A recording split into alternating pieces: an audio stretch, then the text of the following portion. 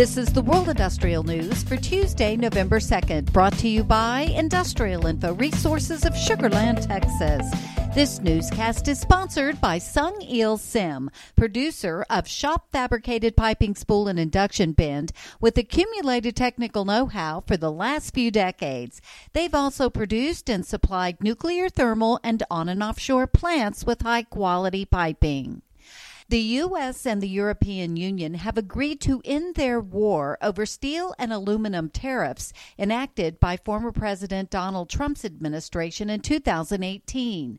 According to a joint statement on the agreement, the two parties intend to defend workers, industries, and communities from global overcapacity and climate change, including through a new arrangement to discourage trade in high-carbon steel and aluminum that contributes to global excess capacity from other countries and ensure that domestic policies support lowering the carbon intensity of these industries.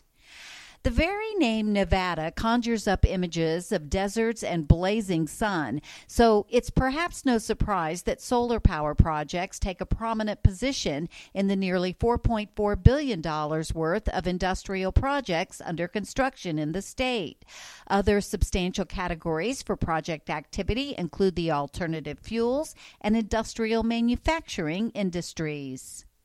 Novartis International AG has inked a new deal to boost the manufacturing capacity of the Pfizer-BioNTech COVID-19 vaccine Comirnaty at its sterile fill-finish plant in Slovenia. The company, which has been offering fill and finish capacity to Pfizer-BioNTech at its facility in Stein, Switzerland, will begin to ship the manufacturing to Slovenia, where it estimates it can produce about 24 million doses in 2022.